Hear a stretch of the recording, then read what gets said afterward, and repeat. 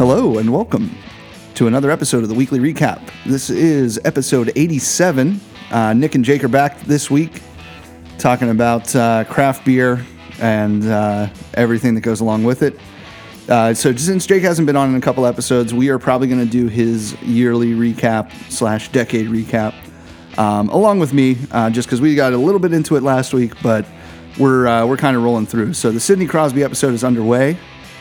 Jake, how you feeling? I feel good. I feel relaxed. I am kicking it back with a little bit of a local favorite in Rainier. It's just like a standard. I'm pretty sure it's just a lager. It's like a Miller Lite-esque. It's the Iron City of the Pacific Northwest.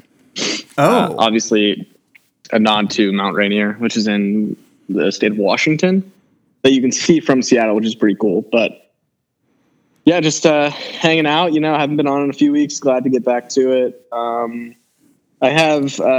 like how you called it the decade recap. Like, I've been able to drink for like 3 of the years that the decade has been going on. Well, I mean, it doesn't necessarily have to be just craft beer.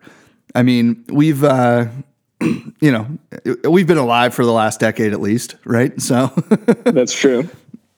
But yeah, I mean, I've been drinking for the majority of the decade, under wraps. Percentage wise, let's say, yeah. Yeah.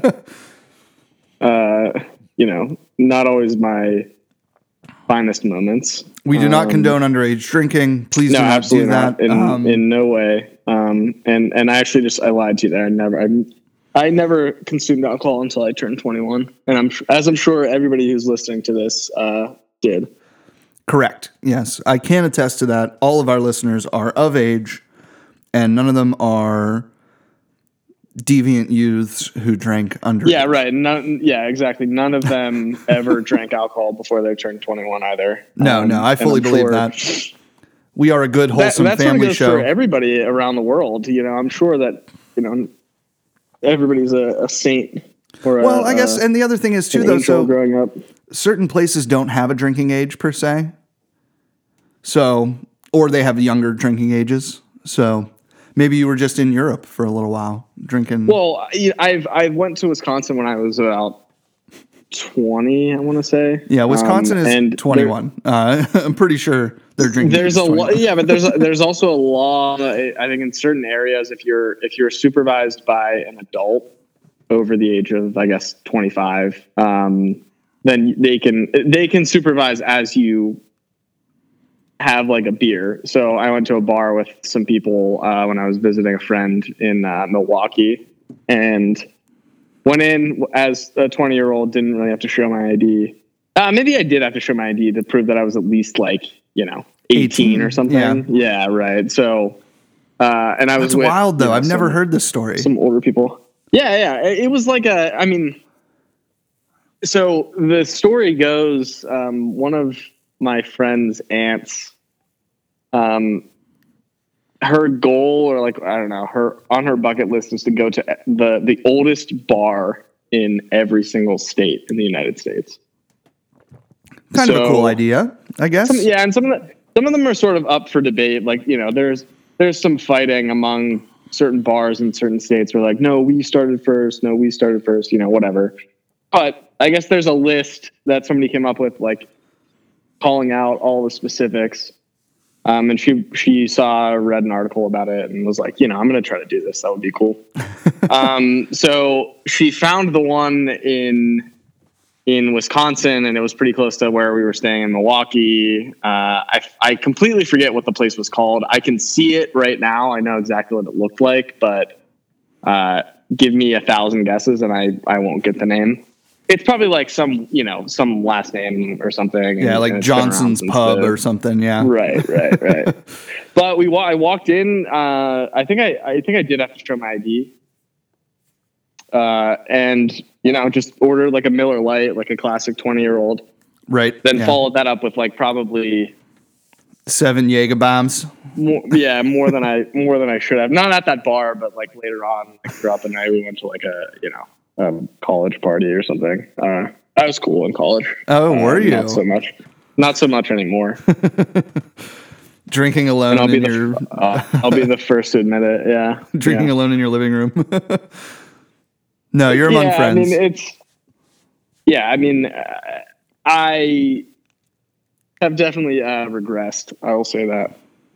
But yeah. So that's a cool story, and that's a cool thing for somebody to get involved with. And I've seen her a couple of times, I think, since the last time, or since that time that we went to Wisconsin. And I'm not sure how much progress she's made, but I think she was somewhere around 15 or 20. That's still pretty good, though.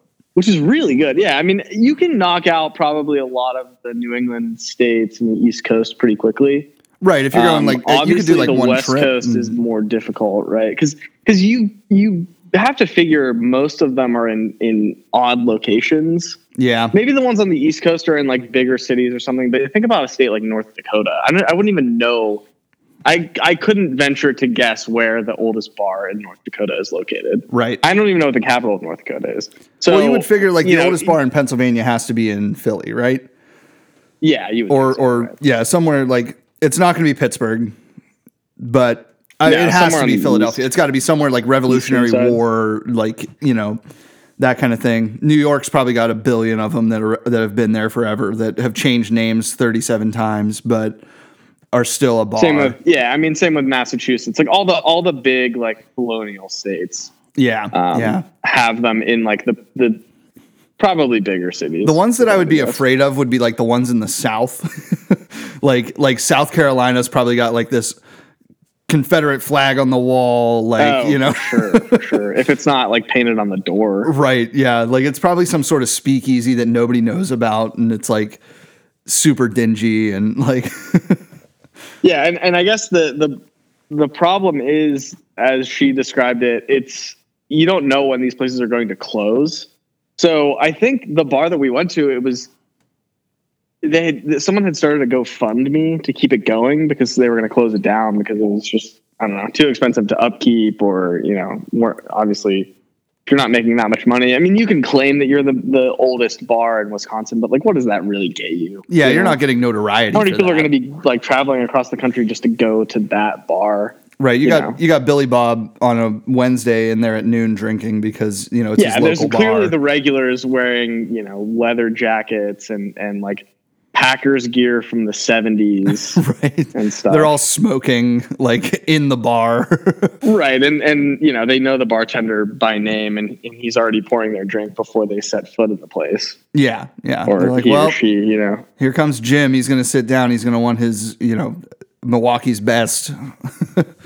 Yeah, exactly. Like they set two drinks in front of them because they know that they're going to order another right off the bat. But a cool thing to like think about, like you could do, or you could attempt, I guess, to do something like that for breweries, but I don't know. I mean, it would probably take some legitimate research to figure things like that out. I mean, you have your old timers, the staples, but none of them are craft breweries, right? I mean, if we want to stick to the theme of this podcast, I don't recommend going to the breweries that are the oldest in every state, because you're probably just going to get an average beer.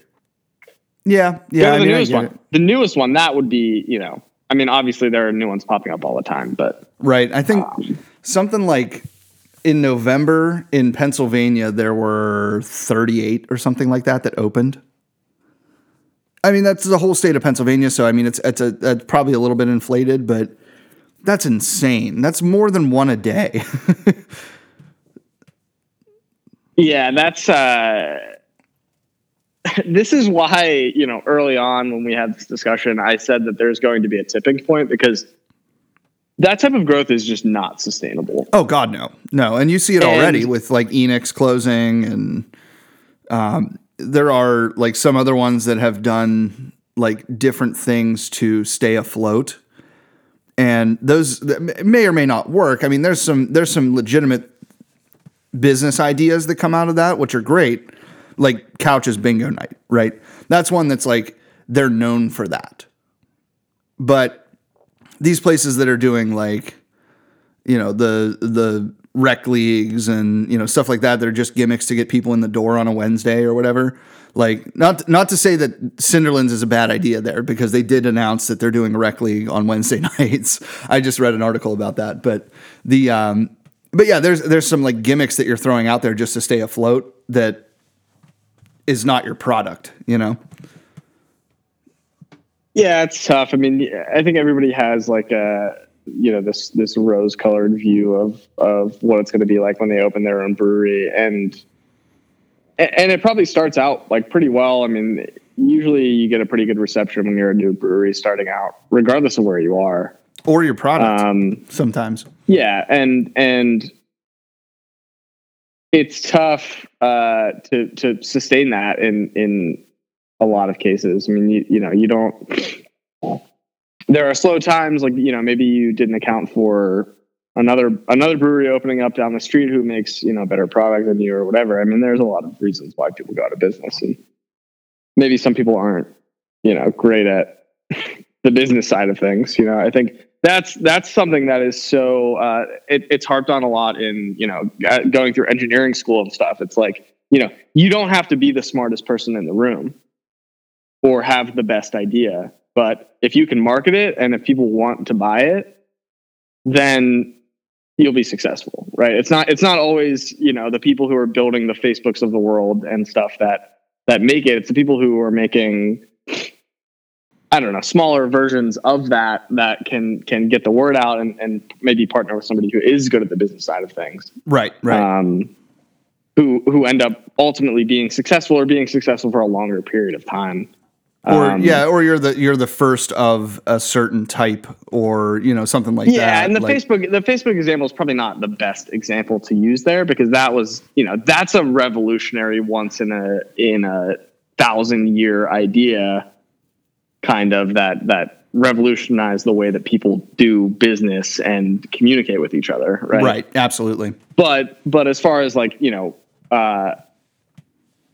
restaurants or bars, breweries, whatever you want to talk about, like sometimes it's maybe not the person who has the best food or the best beer, but somebody who can market it and get the word out and create a lot of buzz. They usually go hand in hand, right? Yeah, absolutely. You make the best beer, you have the biggest following, but it's not always the case. I mean, there are places that are ridiculously successful in Bend that I don't really care for, but I know why they're successful, because people want to go there. They have a good location. They have a cool outdoor area. They just kind of have a good vibe in there. They have a lot of different options. They cater to not just individuals who want to go buy beer. They cater to families. They do this and that, whatever. It's definitely interesting to see how people are sort of combating the I think the over competition that has been created by so many breweries opening up in such a short amount of time. Right. And I think that a lot can be said for the amount of beer drinkers in the U.S., just in general. I was reading an article earlier this week about like the overall craft sector is only at like 13% of beer drinkers right now. So there's still room for craft to grow. It's just maybe the answer is not 37 breweries on one city block, or all this competition. And I hate to say competition too, because a lot of it is community. It's not competition, right? But like, I mean, at the end of the day, we do talk about how communal it is. And I think that's what's so cool about it, is that it doesn't feel like competition, but there is competition. Like in terms of the numbers, in terms of the financial side of things, there's competition. You have to absolutely everybody wants to be more successful than everybody else, but they're not going to be upfront about that, right? It's not like when you go on like you see Shark Tank and people are like, I want to beat out everybody who's doing this, or I want to make the best app out there. I want to do this, that, whatever. It's cool that you can coexist with a lot of other people who are doing similar things, but at the end of the day, everybody wants to be the best. Yeah, no, absolutely. You want to be the most. What's the goal? It's to get bought out for $1 billion. Right. I mean, maybe that's not the goal for everybody. Maybe it's to just exercise creative freedom or whatever it is. But you, I mean, you're not going to talk to a brewer who's not like, yeah, I want to make the most money that I can make doing what I'm doing. Right. Or at the end of the day, it's maybe still beat a out business. The people who are down the street. Yeah. Right. And this is sort of one thing that I wanted to talk about. You asked me before the podcast what I wanted to bring up, and we sort of walked right into it. So I was out last weekend with a friend that was visiting, and we went to, like you're saying, a city block that has, not 30 breweries on it, but 3 in literally back to back to back. Yeah. Within 50 yards of each other. Wow.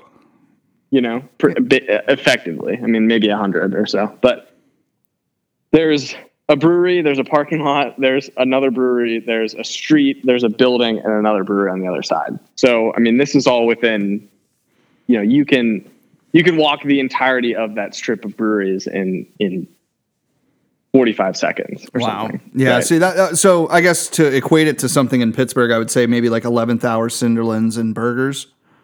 Yeah, but even that, that's those still a little bit spread out. Yeah, much more spread out. Yeah, I mean, and there's a couple of other locations, you could say like Hop Farm and Full Pint and Roundabout, or maybe similar to that. But Bend is also, it's a small area, right? And they don't have a lot of industrial sort of groupings of buildings, right? So it's mostly residential, and they have some areas that are that lend a little bit more towards I'm jealous towards restaurants and bars and stuff like that. Sure. And there's a downtown area that has a bunch of that stuff as well. But the whole time I'm there, I'm thinking, this is great for the people that want to do this stuff, but how does it really affect the people who are running these breweries, right? Does it, did the other two, so there's one that opened up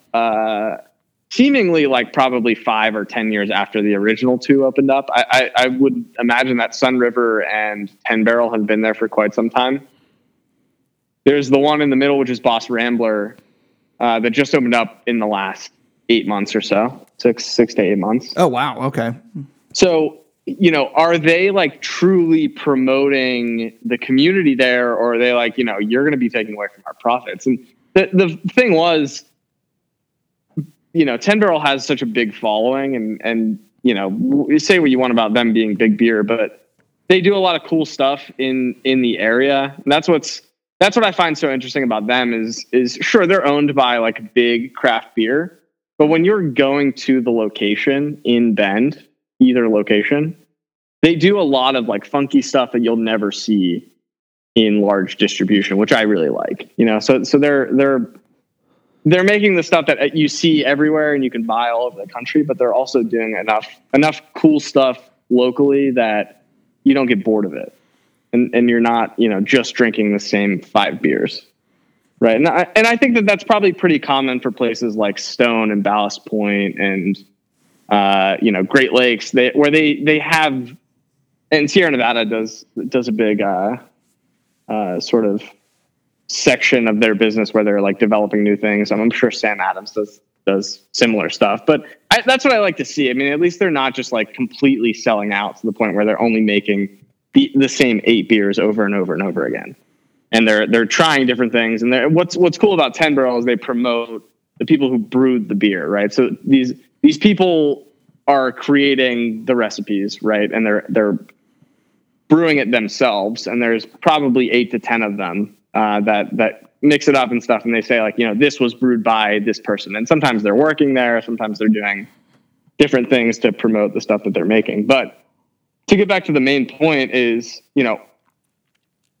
it's cool if you're into craft beer and you really want to get to all these different places, but it's like a novelty, and it can kind of wear off if you've been to these places a couple of times. And I guess what's cool about Bend is it's a seasonal sort of economy, right?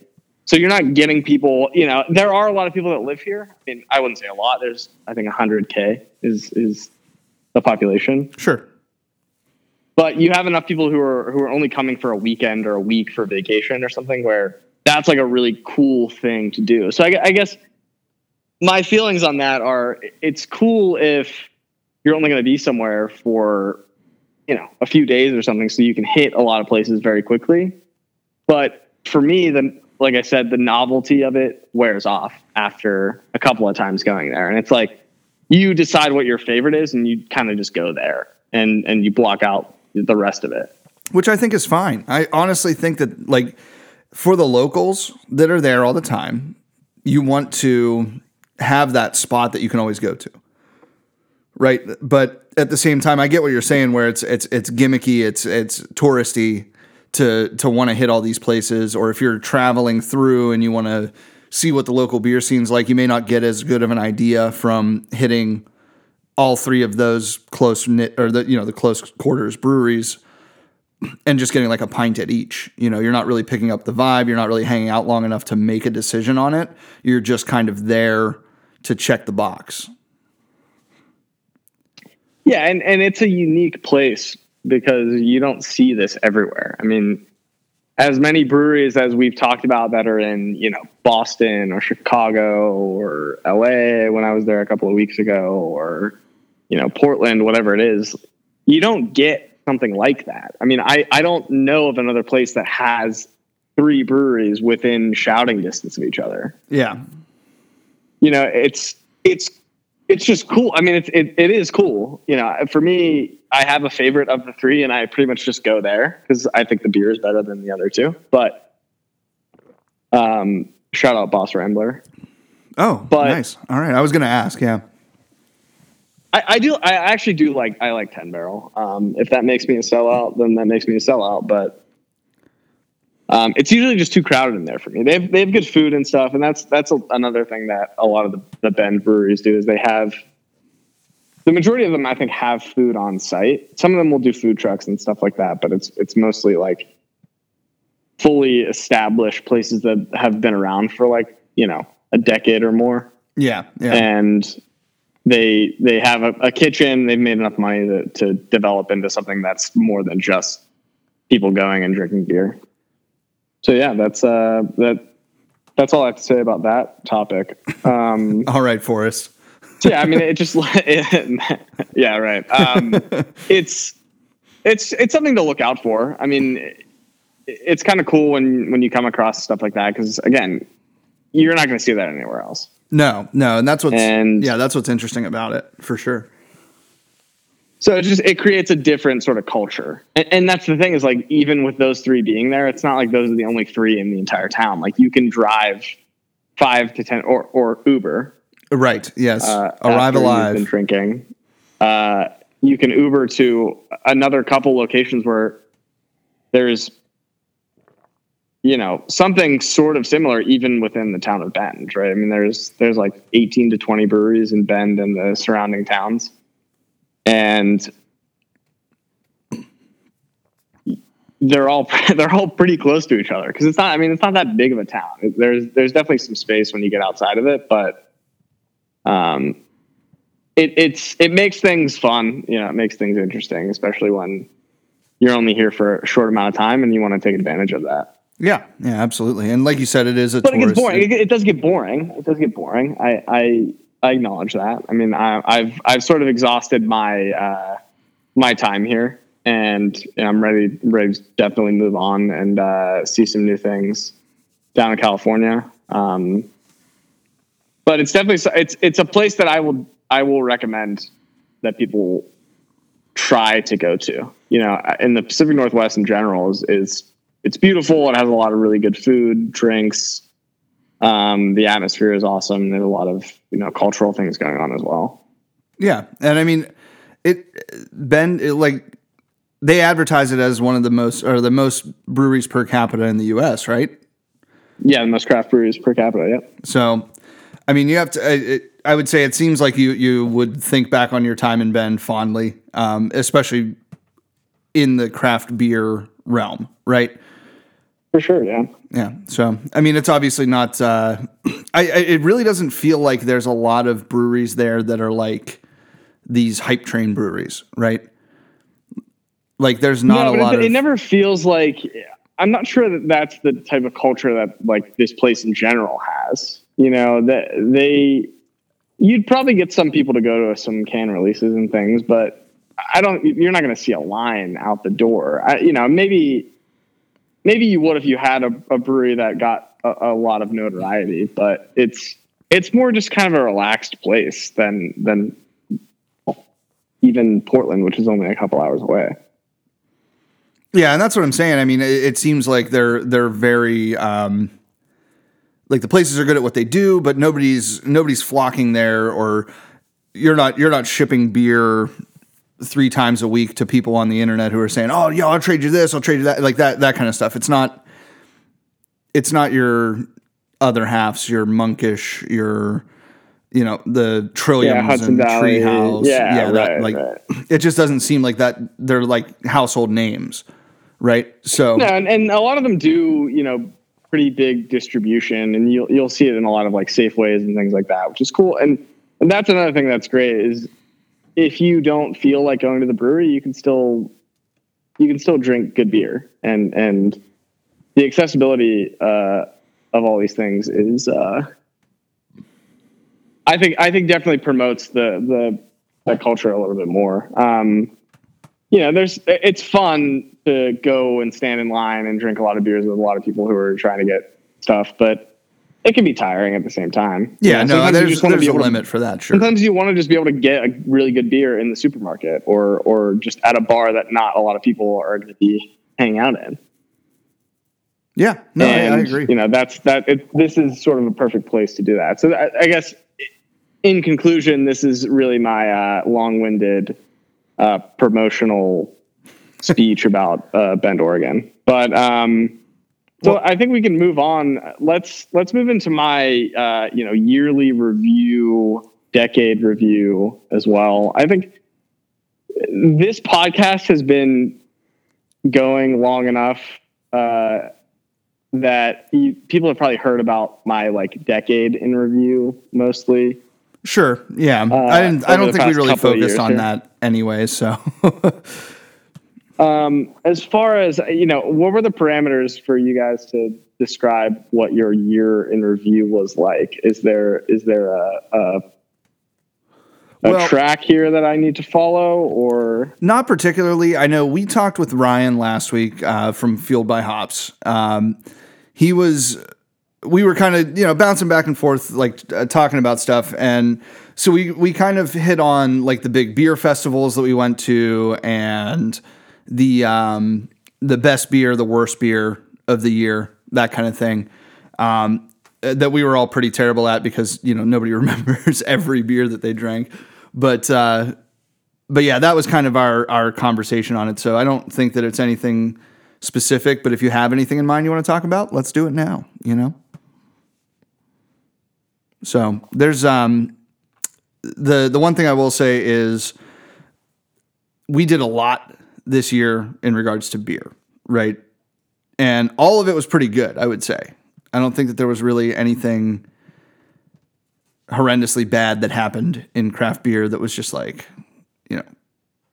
crazy, as far as like involving us. But no, so yeah, I mean, it's been a really good year for me in the craft beer realm. I've been to, if I had to ballpark, probably like 25 new breweries. That's a big list, if not more. I would have to, I'd have to tally them out, but between all the breweries I've been to in Bend, right, I've visited pretty much every major city on the West Coast. And I think in every single one of those cities, I went to at least one new brewery. Well, so let's start there then. What was your favorite brewery of 2019? Favorite brewery? That's tough because there were. If you're talking, so I'll answer that twofold. The new brewery that I went to that had the best beer, I would have to give to Great Notion. Okay. In Portland, because it's it really matches my style of the hazy IPAs, and we've talked ad nauseum about them. SAT word there. Right. And they're still incredible, and I can't wait to get back out there. Hopefully at least one more time before I leave the area, probably for good, if I had to guess. I mean, I think I'll go out of my way to visit Portland again in the future, like, 5 to 7 years down the road, if not sooner than that, if I can convince some people to go out there with me, because it really is probably my favorite new city that I visited this year. Just because of how much cool stuff they have going on. It's really like a beautiful city. There's a million things to do. Very like culturally diverse. There's a lot of different things. I'm big into sports and stuff like that. They have a lot of, theater and the arts and cool shit like that going on, in addition to the beer scene. Right. So Great Notion definitely takes the cake for best beer in a new brewery that I visited this year. As far as the coolest new brewery, sort of just like, vibes wise, if I can say that on this podcast. Don't. The vibiest new brewery I've been to is... God, I hate you. So we went to this place and I wish that I had spent a little bit more time at this, the brewery that we went to in San Diego called Half Door. Half Door? Half Door. Okay. All right. Yeah. So didn't get anything. I'm not sure if they sold cans of any of their stuff or anything, but it's this like old colonial looking house with these massive pillars that's like in the heart of San Diego, and it looks so out of place because everything else looks pretty, it's like around skyscrapers and stuff, and it's like sort of carved out in the middle of the street that's pretty close to the baseball stadium, and there's like a park, and the ocean's like right down there. San Diego is also like the most beautiful city that I visited this year because it's 65 to 80 and sunny all year every round. single day there. Yeah, right. So if you ever want to live, and this is how I described it to somebody else, if you ever want to live anywhere else in the country, don't move to San Diego because you'll never want to leave. It's that nice, and the people there are beautiful. Like, you just see people walking down the street, like just attractive people move to San Diego because it's just so fucking nice there. Yeah. Well, duh, right? And it's better than LA. That's why I'm not there. Pretty much the same. I'm sure that it's a little bit cheaper than LA, like across the board, just because LA is stupid expensive. Probably not that much cheaper, but I think if I had to move there for any reason, I would not have any qualms with that. But Half Door, the beer was pretty good. If I remember, I think I had like a lager and I had an IPA or something like that. And I thought that maybe I mentioned it during the episode where we sort of reviewed my trip to Los Angeles, but it's such a weird, unique kind of place in this massive city. I mean, I don't know how many people live in San Diego, but it's got to be up close to like 1 million in the city limits, and probably into the 1.5 to 2 million range with all the suburbs and stuff. So I would say that those two would be my favorite. I got to give a shout out to Bend. I mean, I really have enjoyed my time here, and places like Crux, which I was just at last weekend, Boss Rambler, give a shout out to them. And I go to Deschutes a lot as well. Deschutes is one of the bigger craft players really in the country. I mean, when you think about beers that you see everywhere all the time, Deschutes is one of those. And they have a really cool tap room, and they have a production facility that's pretty close by to where I was living for a bit. Definitely, if you get a chance to come out to the Pacific Northwest and visit Bend, if you're into skiing or hiking or anything like that, it's a great place to hang out. It's not too crowded.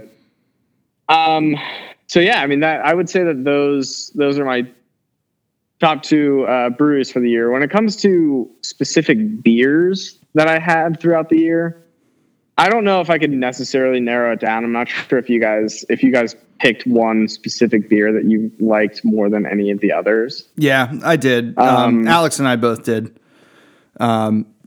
Just it would probably take me a bit to come up with that. I had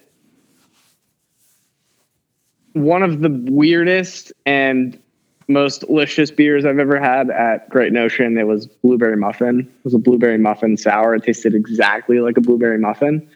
And I always appreciate when they give a description or they call it something and they're like, this is a blueberry muffin sour. Like, it needs to taste like that. Like, if you're gonna go for that, you need to really commit and make sure that you're not just claiming that that's what it tastes like. But they really executed extremely well on that one. Had a lot of good beers at, like Monkish. I visited a lot of breweries in the Bay Area as well this year. Fieldwork is doing a lot of cool stuff. A lot of similar stuff to Great Notion in a lot of ways. I think maybe not so heavy on the sours, but they have a good variety of stouts, things like that. Got to some places out in Oakland, and I had some craft beer in Vancouver, and sort of all over the place when I was in the West. It was a good traveling year for me. I mean, I got to take advantage of, I've been fortunate enough to be able to travel a little bit with my job, moving me out here and not necessarily being a resident. And being able to travel a little bit. Going back to Boston, I love Trillium. Anytime somebody hands me a Trillium, I have like a really annoying grin on my face when that happens. I went there a couple of times.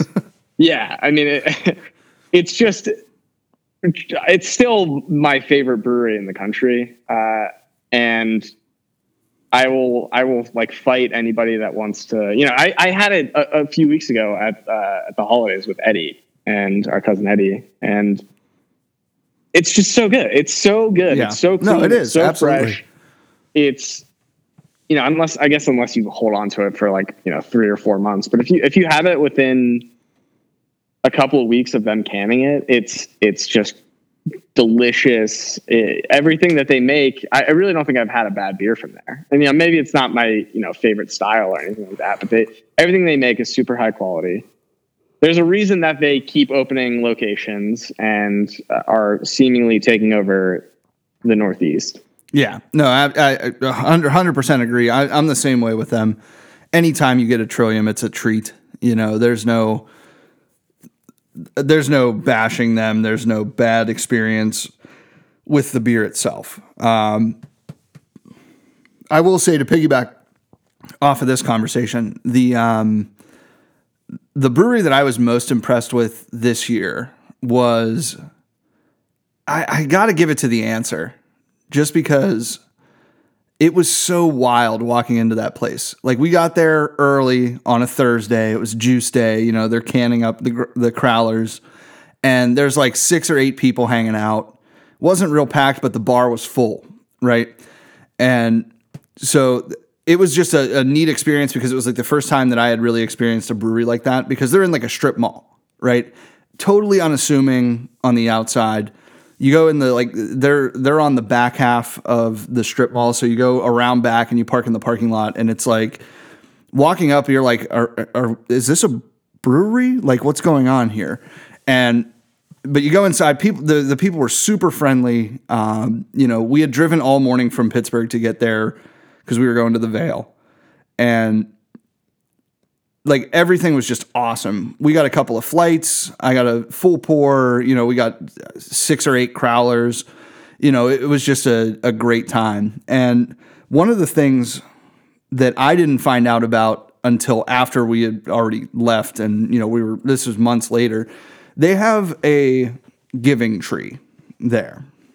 And I don't know if you heard about this or if you know anything about this, but basically people bring beer from all over the country, and you put it on the giving tree, and anybody can go and just take whatever they want. So it's like this crazy, like, craft give and take. Like, you want to replace whatever you're taking with something, but apparently there's just this like unwritten rule that whatever you decide, you can pick it up and, swap it out with whatever beer you have to drop off or whatever, that kind of thing. And there's no like cost involved. It's not like you have to buy a ticket or anything like that. It's just there. And one of my friends got a Triple Julius off of it. And I mean, he dropped like a Dancing Gnome like underscore or something, but it's basically just like a cooler that they have set off to the side with beer in it. And you can just like walk up and, swap out. So it's just wild. That's cool. I mean, that sort of goes, the idea behind it is really cool. Again, you don't really know what you're getting or, when certain things were canned and stuff like that. So there's a little bit of risk involved, but it is cool to just have access to, because the Answer is a big name all over the country, really, at this point. Yeah, yeah. And I'm sure that you get people who are traveling from, the West Coast, Midwest, wherever it is, bringing some cool stuff and exchanging it. That's definitely a place I need to get to. And that is in Richmond, correct? Yes, yeah, they're in Richmond. They're about 10 minutes from the Vale's original spot. But there's also like Scott's Addition is a section of Richmond that's kind of like what we were talking about. There's like 8 breweries in 5 square blocks of the city. Like it's crazy. But yeah, so we went down for the Vale's anniversary this year, and the Vale is super awesome too. They're like packed all the time, just great beers, really cool aesthetic. And they, like for the anniversary, they do a bunch of different like glassware every day and different rare bottles that you can get every day of the week and stuff like that. So they're like pumping out a ton of beer for it. But that was probably my highlight of the year, to be honest, as far as beer goes. That and like we went to a couple of Juicy Brews. I went to Good Vibes for the first time, which was incredible. That's where I had my best beer of the year, which was the Three Chiefs and Equilibrium collab called Players. Like I said last week, but it was just a really cool trip. And I mean, we were only there for literally less than 24 hours. It was like 20 hours we were there. So, yeah, I mean, that's what's cool about trips like that is you have to prioritize the best of the best, and almost always it comes through, and I've been on some pretty quick trips, drive up Friday night, drive back Sunday morning to Portland and stuff like that. And even some flights where it's, Thursday night through Sunday morning or Sunday afternoon, whatever it is. So you force yourself to find the best of the best. And that's what's cool about having all these different outlets that create content to promote stuff like that. So you can have a good idea of what is the best of the best before arriving there and having to sort of figure it out on your own.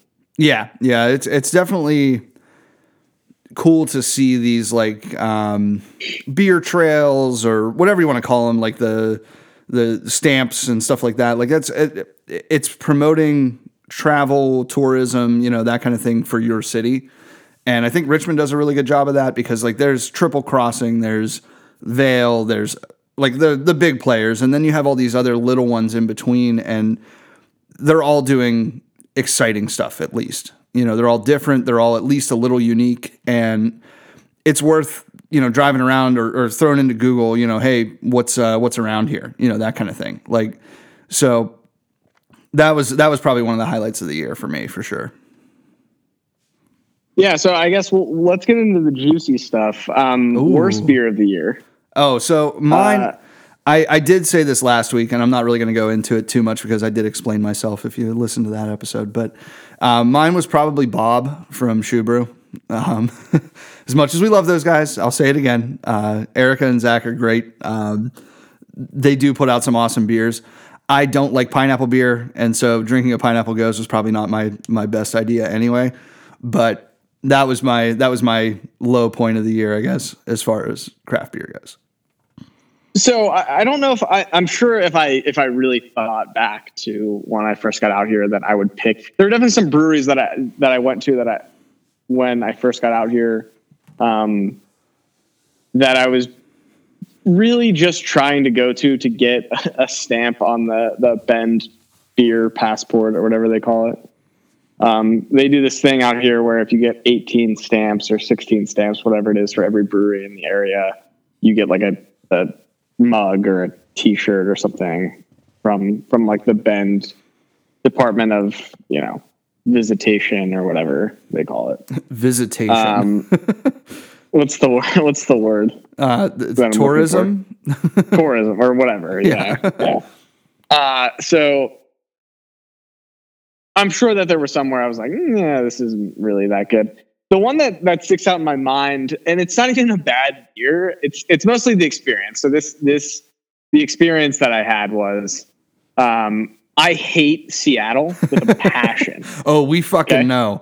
We fucking know. And this isn't even, it's not even from the trip to Seattle. Cause looking back, like everything that I said about like roasting Seattle and everything, like we had a blast. We had a great trip. It was a lot of fun to spend time there. And we did have we had some like craft ginger beer and stuff that was like really kind of off the wall, but very delicious and cool to kind of see something different than what I typically see, where it's just IPA on an IPA. So the reason I hate, I continue to, and again, okay. So let me take that back. I'm not sitting here saying that I love Seattle or that I want to take maybe everything back. I'm sure that I just said I take it all back, but I don't. There are definitely some awful parts about Seattle. And one of the most awful parts is the airport. So you fly into Seattle to go to fucking everywhere. Like, they do flights across the fucking Pacific. They do European flights. They do cross country to the Midwest. I mean, it's a pretty big airport, right? Yeah. I would say of the 10 times that I've been there, I've been delayed 7. Oh, or flat out canceled, right? So one of those times, I think it was because it wasn't even because of anything going on in Seattle. We had gotten a big storm in Redmond. This was, I think, around the first time I visited back in February for Dad's birthday. Yeah. So got stuck in Pittsburgh for a night, which, there are worse things. Sure. I mean, I was planning on leaving though. So it wasn't like everybody was at work and stuff. And it was just kind of me sitting there doing work just at my parents' house, which is kind of lame. So got stuck in Pittsburgh, flew from Pittsburgh to Atlanta, which is, I don't know, 2 hours or something. Not quite. Yeah. Atlanta to Seattle is like a 5.5 or 6 hour flight. And it is brutal. So get to Seattle and I'm like, I really hope that the airport's not closed for a second day. Surprise. The airport's closed. Redmond, right? So I get stuck in Seattle. I go to, and I'm like, I don't know anything about Seattle. This is before we actually visited Seattle for the first time. Went to the hotel bar because I was too afraid, or I didn't want to spend the money on an Uber to go somewhere and get food or whatever. And it was pretty late. I think we got in at I'm going to say 10 o'clock. So there's not a lot open at that time. So I go to the hotel bar and I see a beer from a brewery in Alaska. And I'm like, oh, that's cool. You don't really see that anywhere. Sure. And I'm never going to Alaska. Who's going to go to fucking Alaska? I've heard it's beautiful country up there. No, I'm sure it is. Yeah. And I've thought about visiting there, but I'm not outdoorsy enough. Right. It would be you wouldn't be snowmobiling or book Into the Wild where the guy goes up there and he goes crazy or something and gets lost and dies in the middle of the woods.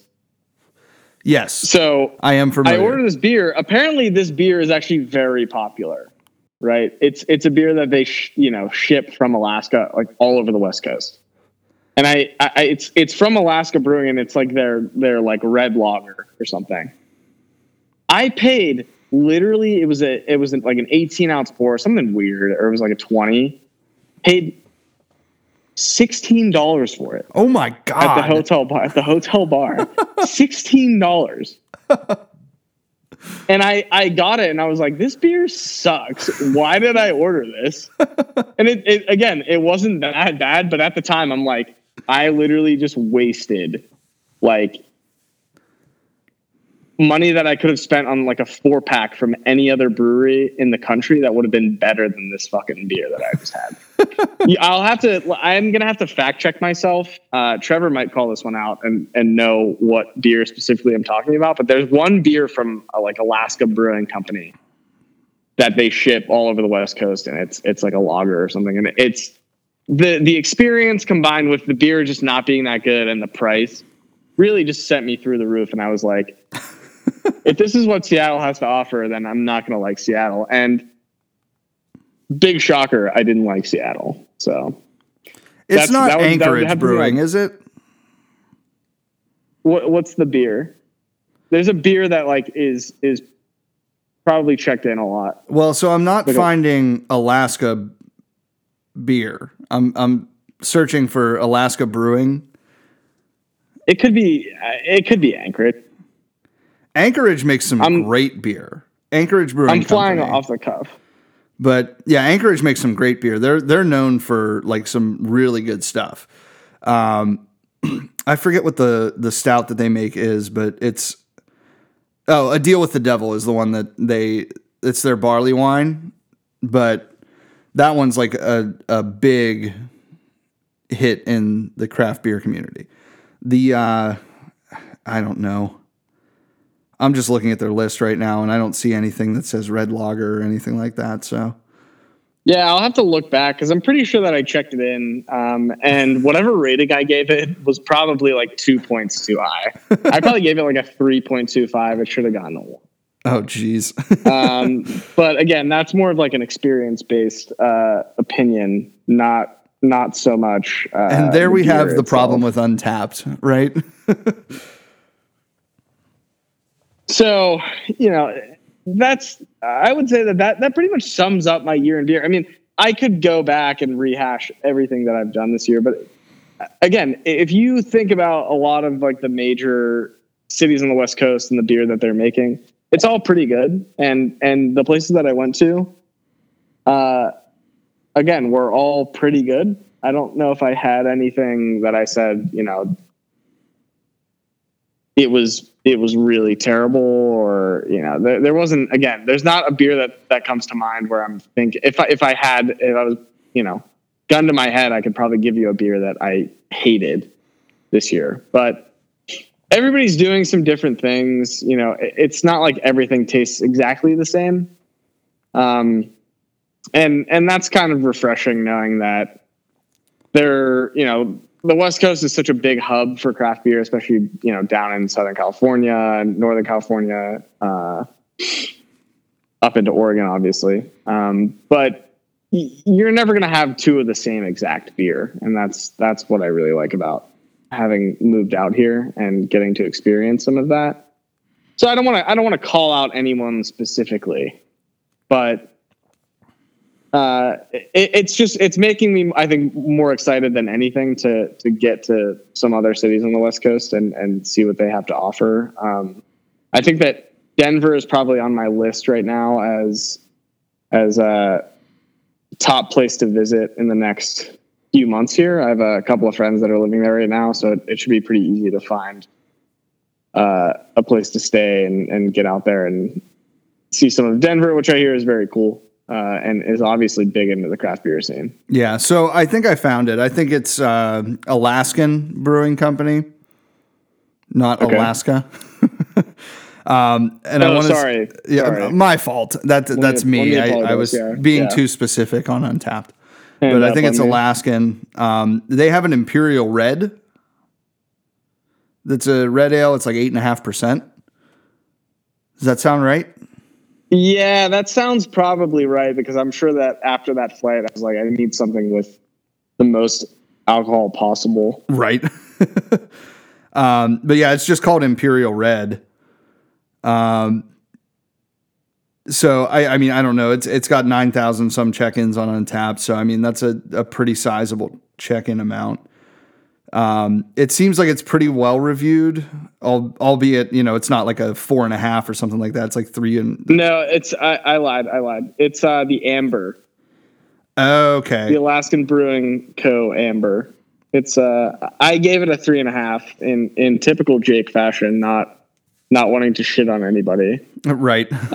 Looking back, I paid too much for it and they charged too much for it. But again, it was a hotel bar, so I was sort of at the mercy of what the hotel was charging. I think I also spent like $25 on a burger. at the same time. So really just it was a $40 meal that should have been 20. Yeah. I mean, you get that. But I mean, that seems like if that's the worst beer that you had, then it's still a pretty good year, right? Like, other than the Definitely. fact It was a great year. Great beer year for young Jacob over here. Yeah. You got to a couple places that I'm super jealous of that you didn't bring any beer back from. Yeah, it's just difficult. I don't like traveling with more than a carry-on to a lot of places for because obvious of the reasons. hassle involved, with having to sometimes wait for it. And if they lose your bag, then it's like a whole day and a half process to get it back.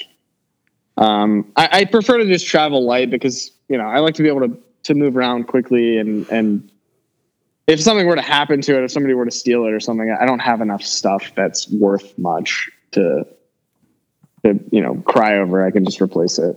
Yeah. But yeah, I mean, I think as far as New Year's resolutions go. Oh yeah, we forgot about this. This will be a good way to cap it off. Maybe we can list a couple a piece, but definitely new cities to visit. I got a lot on my list. I mean, Europe. I've been thinking about going to Europe for really the entire year. I've been pondering when I'm going to try to make that trip. I have a friend that's living in London right now that I went to high school with, and it would be cool to potentially get out there while he's there. Yeah.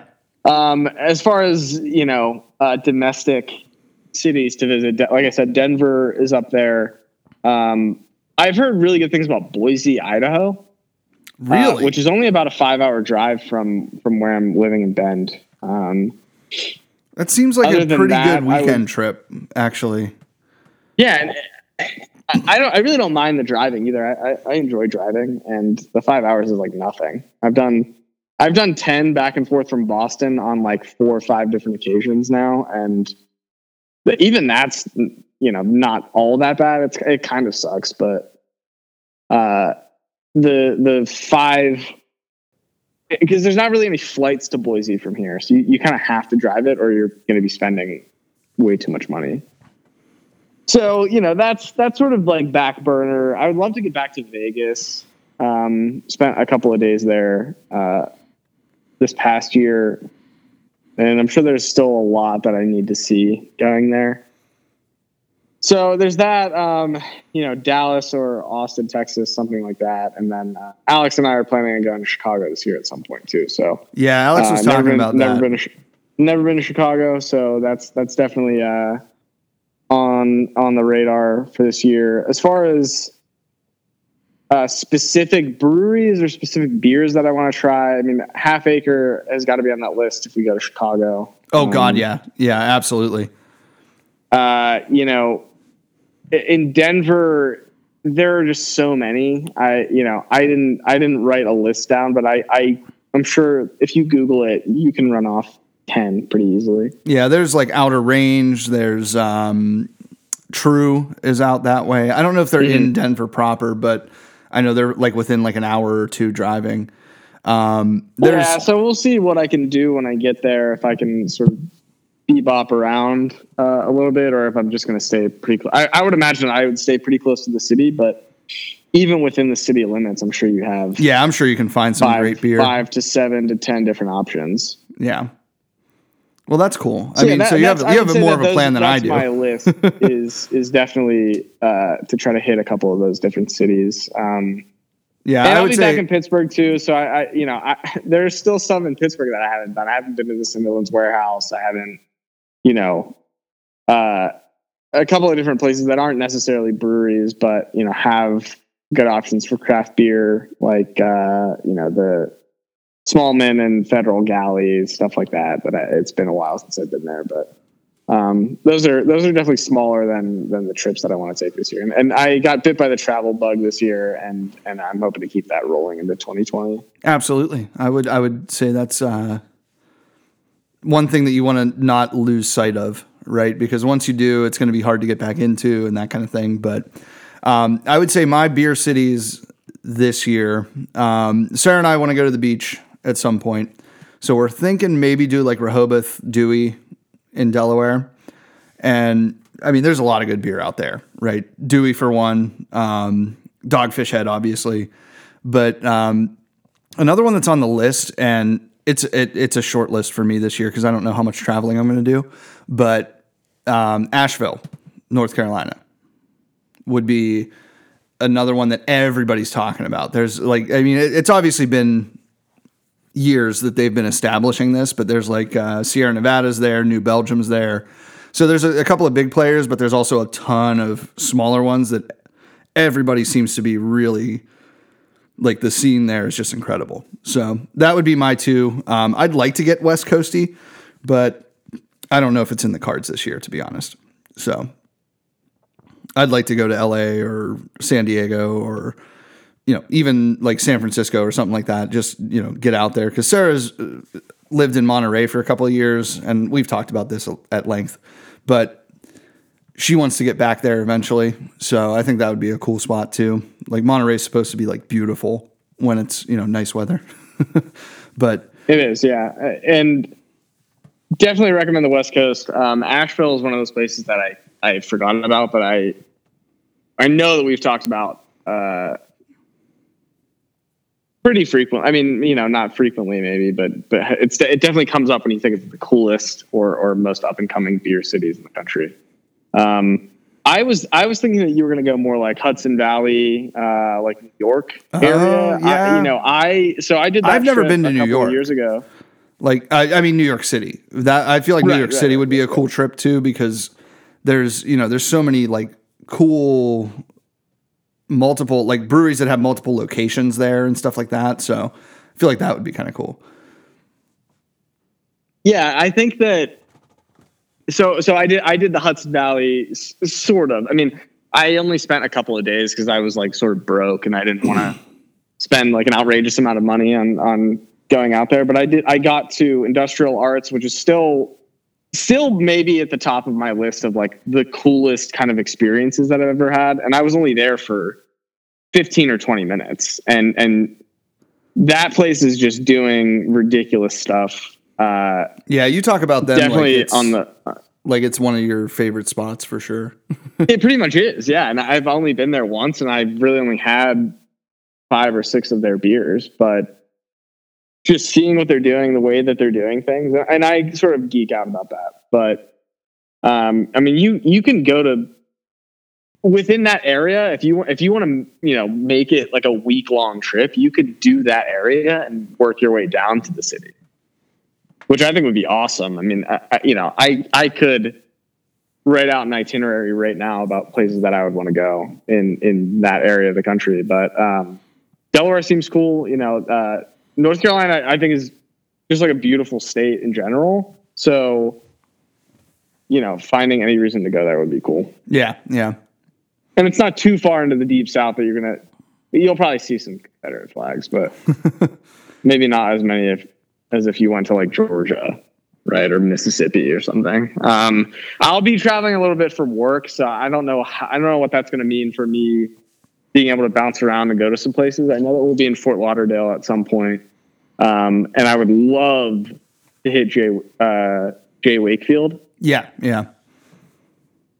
So we'll keep that on the list. I mean, that's a little bit further south than Fort Lauderdale. And I don't know how much time I'll be able to spend there or what I'll be able to get away with, but that would definitely be, sort of my reach brewery if I could.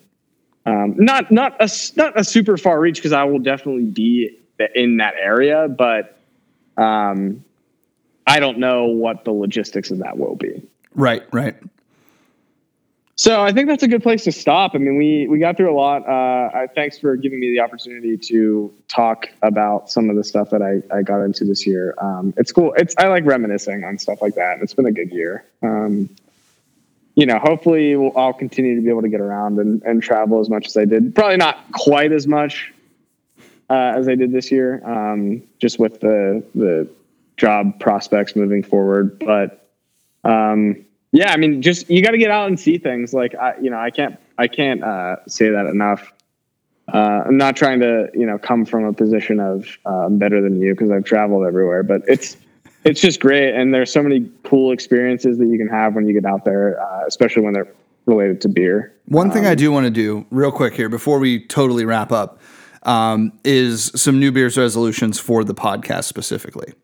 So I know we did this last year, and we talked about having like a guest on every month and that kind of thing. And that we kept up pretty well on it, I would say. We are going to have Phil from Drunk Planet Glassware and Voodoo New Ken.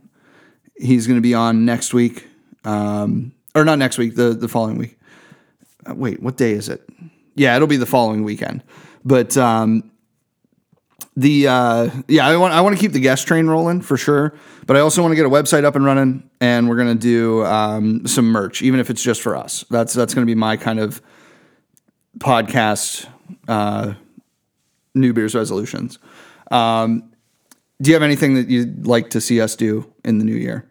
Yeah, I mean, I think that we could solidify a few things about the podcast, get some consistent music, I think. Maybe something that we write ourselves and perform, which would be cool. I don't play any instruments aside from the saxophone that I haven't touched in 6 years, but if there's so you're saying, Nick, write some damn music. Well, one of my resolutions this year was to learn how to play piano. Oh, okay. So I haven't made any strides toward doing that, but I have been looking at maybe some used keyboards online. Bend's not a great area, but I think when I get to California, there'll be more options as far as some like cheaper, but not like cheap keyboards that I can buy and maybe get into that a little bit. As far as the logo goes, we're working on that a little bit, trying to hammer that out. But yeah, it was a good year for the podcast for sure. I mean, we're coming up on the 2-year anniversary here in a couple of months. Episode 100 is on the horizon. Yeah, and so what? 104 will be the 2-year, right? Well, technically we missed a couple of weeks in there, so we'll probably be closer to episode 100 for the 2-year anniversary, because our anniversary is tax day. I figured this out. We recorded on April 15th, 2018. So that was our first podcast. So we will definitely be, we'll have to do something crazy. We'll get some guests on and maybe do like a big roundtable talk. I am excited for Field Fest 412 coming up here in March, because we are doing a pre-beer festival podcast. So that's going to be a lot of fun. I think that we're going to have a blast with that. Ryan from Fueled by Hops is setting that up. So basically, I'm bringing my gear. We're going to record 8 microphones at once and just have like a round table with the brewers that are going to be there, as well as some other Pittsburgh podcasts like Hop Nation USA, the Fueled by Hops Behind the Hops podcast. I think Jason Sircone's going to be there with his Breaking Brews podcast as well. We're going to try to get Jaron from the Pittsburgh craft beer scene. I think that's the title of his. I honestly don't know, but he's the one that does the podcast with Andrew from Dancing Gnome now too. So hopefully it's going to be, it'll be a fun time. I know Kenny Gold's going to be involved with that too. He's going to be there. So we're going to have Hop Culture on. So it should be a really kick-ass event. If you haven't gotten tickets yet, GA is still available. Early entry is still available. They did sell out of VIPs, but it's Fueled Fest 412. So fueledbyhops.com to get your tickets. Look for us there. I'll be the representative for the podcast at that one, and looking forward to it. Honestly, I think Ryan's going to put on a hell of an event. So that's my my social media plugs for the week. So thanks again to Ryan for coming on our podcast and having us on one of his episodes. Really cool stuff coming out of Fueled by Hops right now. So with that, I think we'll wrap the week. So thanks everybody for listening. Thanks for welcoming me back with open arms, Nick, and looking forward to the next few weeks and months in the craft beer scene. Yeah, so I feel like you might be on for a couple episodes in a row, hopefully. We'll see. Yeah, I know it's going to be tough. I have some. Yeah, I mean, I always have like something going on, so which is I'm great. Try my best, but yeah, that's what's cool. Is even if I miss a week, I usually have some fun things to talk about. But yeah. Cool. Well, yeah, thanks for hanging out again, guys. Really appreciate the listens. If you guys have any feedback for us, please keep it cute in the comments. Check us out throughout the year here. We're going to be trying to do some new stuff and keeping it as unscripted as we can. So cheers to you. Jake, you want to raise a glass? Cheers.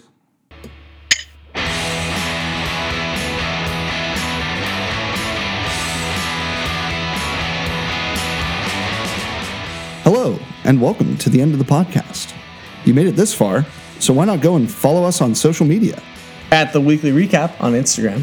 At The Weekly Recap 1 on Twitter. Or email us at theweeklyrecap1@gmail.com.